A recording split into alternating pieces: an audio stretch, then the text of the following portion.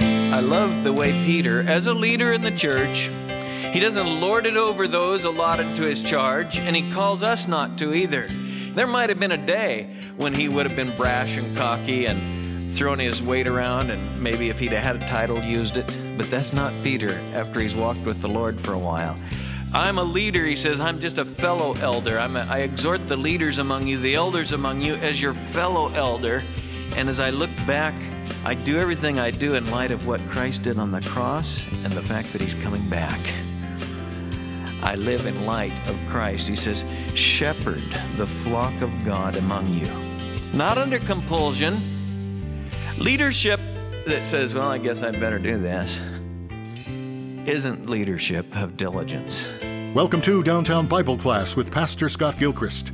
Today we continue our study of the book of Romans, and Pastor Scott brings a message titled, Leading with Diligence. We invite you to follow along with us now as we get started. If you want to take your Bible and turn to Romans chapter 12.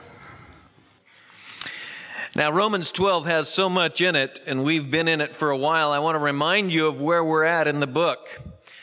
11 chapters God gives explaining what he has done for us.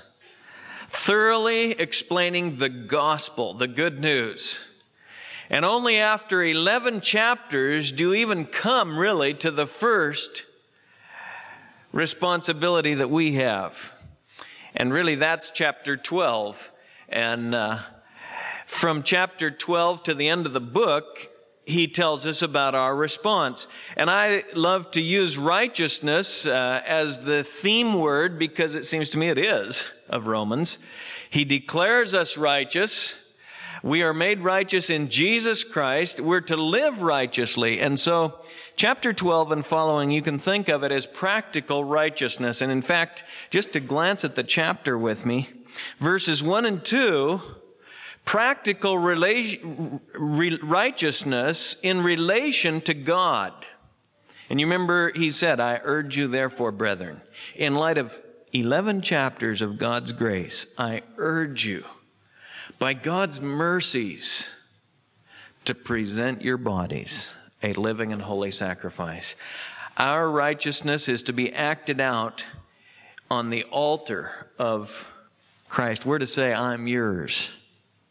Righteousness in relationship to God, verses 1 and 2. Then verses 3 through 16, righteousness in relationship to one another. How does it work its way out in our lives with one another as Christians? And then the end of the chapter, verses 17 through 21, in relationship to the unbelievers, those who don't know the Lord, because God's interested in all our relationships, and righteousness will have practical implications in every realm. Now, as he begins to describe that, we've been seeing that he's talking about the gifts that we have. The church is the body of Christ. Christ is the head, and each of us are a member of that body, and we have various gifts. And each Christian, I believe, not only has a special gift, and it's not just a matter of my belief on that, that's clearly taught, but each Christian is uniquely fit for his particular role in the body of Christ. And I think we have various gifts, you might say, but each of us have at least one gift, and you see different gift packages, you might say, and that makes up who we are in Christ and hence how we should live. And the body of Christ isn't complete without each of us functioning as we ought to. It's not as it ought to look like. So just to read the context, he says, verse 4, just as we have many members in one body, and all the members do not have the same function, so we who are many are one body in Christ, and individually members one of another. And since we have gifts that differ according to the grace given to us, let each exercise them accordingly. And then we've been looking at the various gifts. And last time we left off with that phrase there in verse 8, he who gives with liberality. We're all to give, and we're to give with liberality. And the two thoughts there, simplicity and generosity. Simplicity in the sense that our giving is for His glory alone. It's the opposite of any kind of self-gratification or glorification. You know, Jesus said, don't be like those hypocrites who give to be known by men, to be seen by men. No, when you give quietly, give anonymously, give in such a way that He receives the glory. Simplicity. And then generosity. Give like He gave. He gave Himself. And we're to give everything to Him. And that'll work its way out in the opposite of stinginess or hoarding, but rather Christians are to be those who give generously and cheerfully. And when we do, God's work will go forward. And we saw that great principle of giving with liberality. Now today, verse 8. He who leads with diligence. He who leads with diligence. God has so ordained things that there are those who are called to lead. It's interesting the term he uses because it means to give aid or to be concerned about or to care for. It's translated in various places to manage or rule or watch over. I think you'll see, even as we develop it, that leading in God's Word, the picture that comes to mind time after time is that of a shepherd, because He is the shepherd and we're to be under shepherds. But he says, he who leads with diligence. Now, in one sense, all Christians lead, just as we've seen in every one of these. And I'll tell you right now, you are leading others, whether you know it or not. You're having an influence on people. You're leading them in a positive way or negative way. That's all there is to it. We can't get away from that. Even if we're in an inconspicuous corner, even if we're not gifted in leadership, even if we're not placed in roles of leadership, yet we all lead. But he's talking here to those who lead. He says, to those who lead. In other words, some Christians are particularly called or gifted to lead. And there are roles within the body of Christ where we need leaders. And notice what he says. Those who lead with diligence. With diligence. Don't treat this lightly. To lead God's people. To shepherd God's sheep. No matter what area God has called you to lead in, if you're called to lead, do so with diligence. Give it your best shot, a godly earnestness and desire. If you've ever had someone put you in charge of something, if you are seeking to please that person, whether it be your employer or your parent or the person in authority over you in the organization or whatever, you recognize that the first thing you want to do is listen up to what he says and then do it. And he says, he who leads, do it with diligence. The very opposite of kind of a lackadaisical, casual, we'll see if it happens or not kind of thing. Turn over to Hebrews 6. Hebrews chapter 6.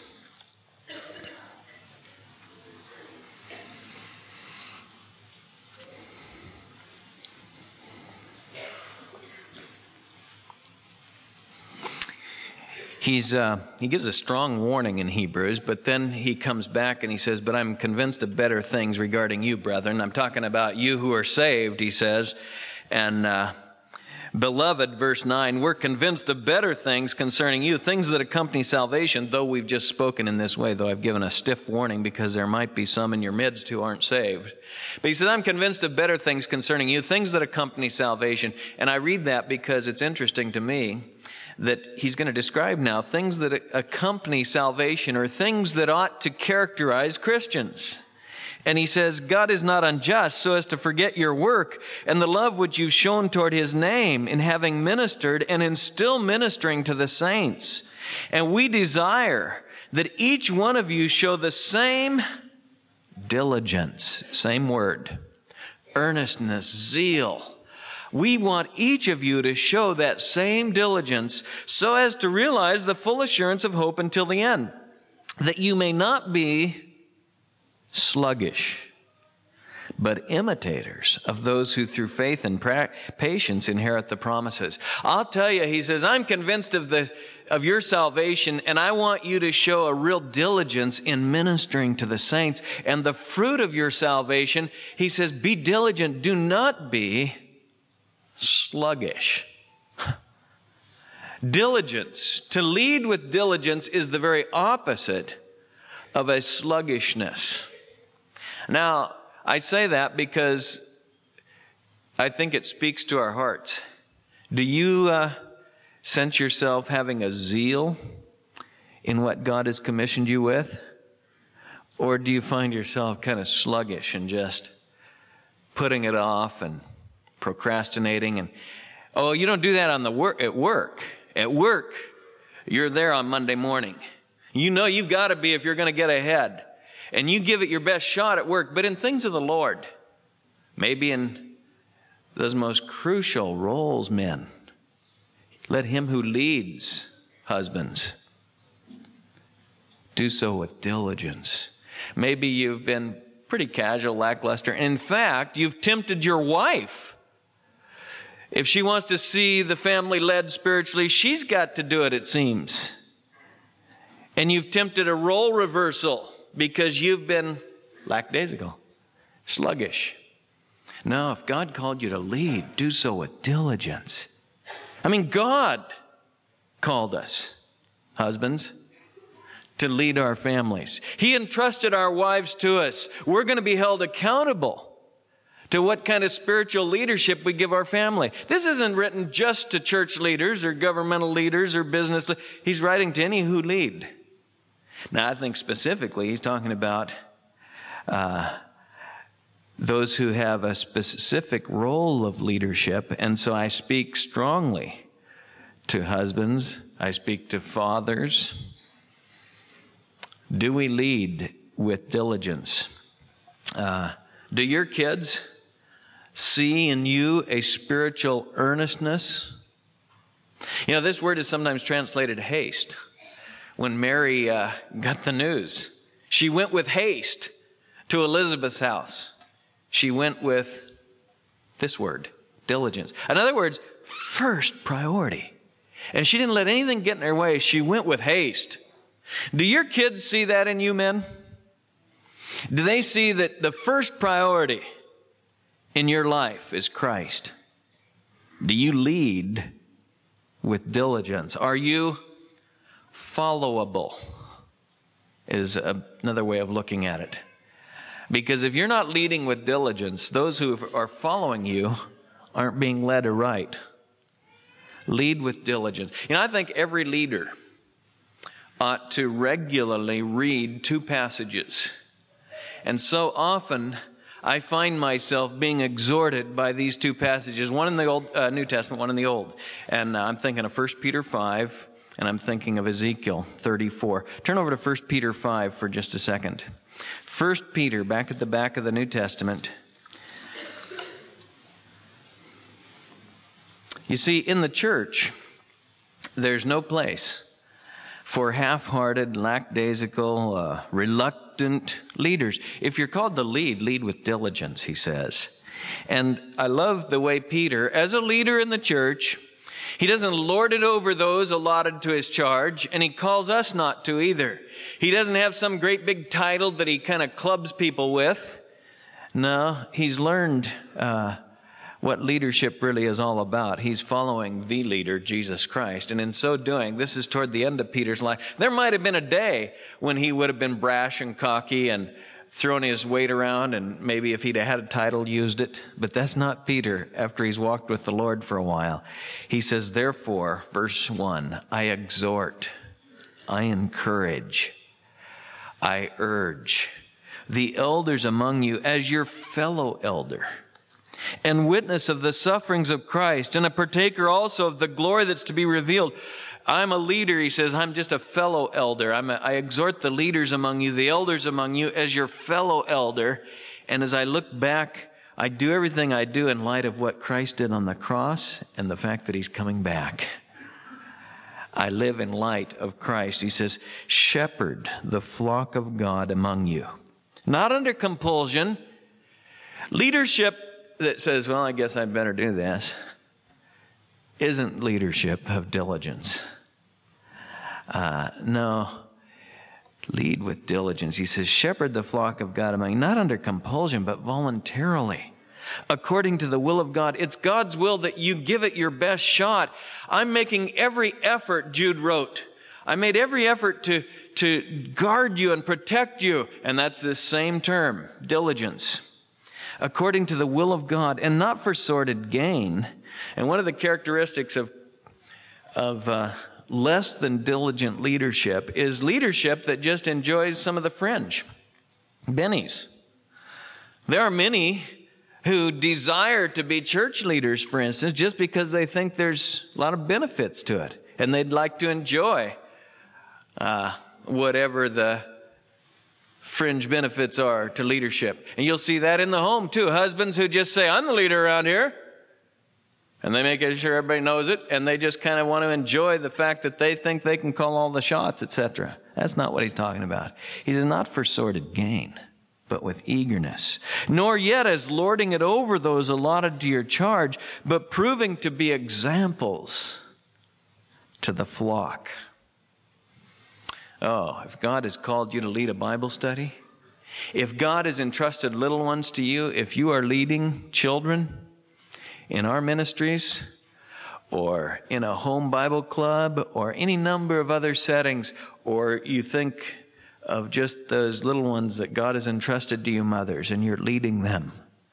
Oh, read this regularly. Shepherd the flock of God among you, not under compulsion, but voluntarily, according to the will of God, not for what you get out of it, but with eagerness, nor yet as lording it over those allotted to your charge, but proving to be examples to the flock. And when the chief shepherd, look at verse 4, when the chief shepherd appears, you'll receive your reward. But keep that in mind. Look back at what he did for you. You want to follow a leader? Follow the leader, Jesus Christ. And look what he did for you. And live in light of his return. Lead in that way. Mind that passage for what it means to lead with diligence. And then I say, turn to Ezekiel 34 and just listen to an Old Testament passage. Ezekiel 34. And there's more than we could read in this chapter about God's idea of leading with diligence, but we'll read a portion of it, and I think you'll see the positive and the negative. Then the word of the Lord came to me, saying, Son of man, prophesy against the leaders. Speak out God's word. Prophesy against the leaders, the shepherds of Israel. Prophesy and say to those shepherds, Thus says the Lord God, Woe, shepherds of Israel, who've been feeding themselves. Should not the shepherds feed the flock? You eat the fat and clothe yourselves with the wool. You slaughter the fat sheep without feeding the flock. Those who are sickly you have not strengthened. The diseased you have not healed. The broken you have not bound up. The scattered you have not brought back. Nor have you sought for the lost, but with force and with severity you have dominated them. And they were scattered for lack of a shepherd. And they became food for every beast of the field and were scattered. My flock wandered throughout all the mountains and on every high hill. And my flock was scattered over all the surface of the earth, and there was no one to search or seek for them. You can't miss, can you, where God's heart is and what disgusted him and what he pronounced a woe on. And then verse 10, Thus says the Lord God, Behold, I'm against the shepherds, and I shall demand my sheep from them and make them cease from feeding sheep. So the shepherds will not feed themselves anymore, but I shall deliver my flock from their mouth, that they may not be food for them. Thus says the Lord God, Behold, I myself will search for my sheep and seek them out. As a shepherd cares for his herd in the day when he's among his scattered sheep, so I will care for my sheep. Now watch what he will do as the shepherd. I will care for my sheep and will deliver them from all the places to which they are scattered. They were scattered on a cloudy and gloomy day. And I will bring them out from the peoples and gather them from the countries and bring them to their own land. And I will feed them on the mountains of Israel by the streams and in all the inhabited places of the land. I will feed them in a good pasture, and their grazing ground will be on the mountain heights of Israel. There they will lie down in good grazing ground, and they will feed in rich pasture on the mountains of Israel. I will feed my flock, and I will lead them to rest, declares the Lord. Can you miss it? I'm going to take care of my sheep. I'm going to feed them. I'm going to see to it that they get rest. I'm going to bind up the wounded. I'm going to heal the brokenhearted. And when Jesus Christ came on the scene, he read from the book of Isaiah and said, this is my commission. And he came and did just that. Oh, are you leading your family, men? Are you feeding them? Are you making sure they've got good nourishment spiritually? Or do you just say, I'll grab a sandwich, whatever. Throw a little canned food out on the table, Oh, prepare meals for them. Lead them with diligence. Feed them. Get them in the good grazing ground. I will seek the lost, verse 16. If they're hurting, are you the kind of leader that goes out after them? When you teach a Sunday school class, do you just say, well, I made it through another Sunday? Or do you look for what they're hurting and where they're maybe wandering off and go get them and bring them back? Lead with diligence. Bind up the broken, strengthen the sick, but the fat and the strong I'll destroy. I'll feed them with judgment, God says. Oh, you can see a lot about what God cares about when you watch these two passages. And I say, I think everyone who leads, and that's all of us. But if God put you in a particular role of leadership, and you say, I want to lead with diligence, he says to read Peter 5, read Ezekiel 34 regularly. Let those principles seep into your heart. See what kind of a shepherd God is, and then seek to be that kind of an under-shepherd. And I believe it goes right with it, and I don't see how you can miss the connection. Look back at our text in Romans 12, and he says, he who leads with diligence, he who shows mercy with cheerfulness. Mercy. Even as he just described shepherding and leading, his language was almost a textbook definition of mercy. That compassion and that care and that pity doesn't give people what they deserve, but gives them grace and compassion and has mercy on them. Now, we're all to show mercy. In fact, that's the earmark of Christians, is that we're to be merciful. Blessed are the merciful, for they shall receive mercy. I mean, when Jesus started his great sermon and talked about the character of those who are subject to him, he said, happy, blessed are the merciful. We are merciful because we've found mercy.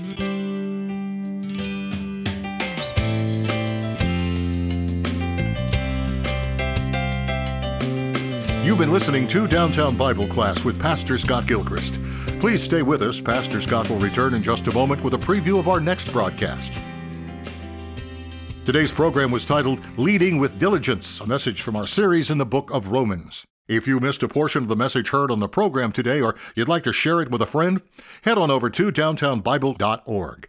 A free copy of today's entire message is available there for you to stream or download at your convenience. We're excited to announce that Downtown Bible Class will have a new name beginning in April. The program will be called Abide in the Word with Pastor Scott Gilchrist. Same Christ-centered teaching, same music, same announcer, same times and radio stations. Our new website will be abideintheword.net. Our listeners will have the same access to listen, download, or connect via podcast. Why not head over to the new site and check it out? There'll be access there to the entire archive of messages from Pastor Scott, easily searchable and accessible for your use. Again, that's abideintheword.net. If you don't have a church home in the area, Pastor Scott would love to invite you to join us in person for our Sunday worship services at Southwest Bible Church. That's each Sunday morning at 8:30 and 11 a.m. at the church located at the corner of Southwest Murray and Weir Road in Beaverton. You can go to our website at swbible.org for more details. We hope to see you there. Now, before we end our time today, let's go to Pastor Scott for a preview of our next broadcast. There are those in the body who just exude a cheerful, and the Greek word there, we get our word hilarity from. There's just a joy about their acts of mercy. In fact, I think that's how you can sometimes recognize the gift of mercy, is that not only are they merciful and doing acts of kindness and goodness and compassion, and they're sensitive to the hurting ones in the flock, but they do it with a joy and a cheerfulness where there's a Christ-likeness about it. And that's blessed of God, and God really uses that. Having just heard what a shepherd is to do, our leadership should be a merciful leadership. And this should characterize all who follow the Lord. Join us again next time as we continue our series through the book of Romans. Pastor Scott brings part 2 of the message titled, Leading with Diligence. Until then, may the grace of the Lord Jesus be with you.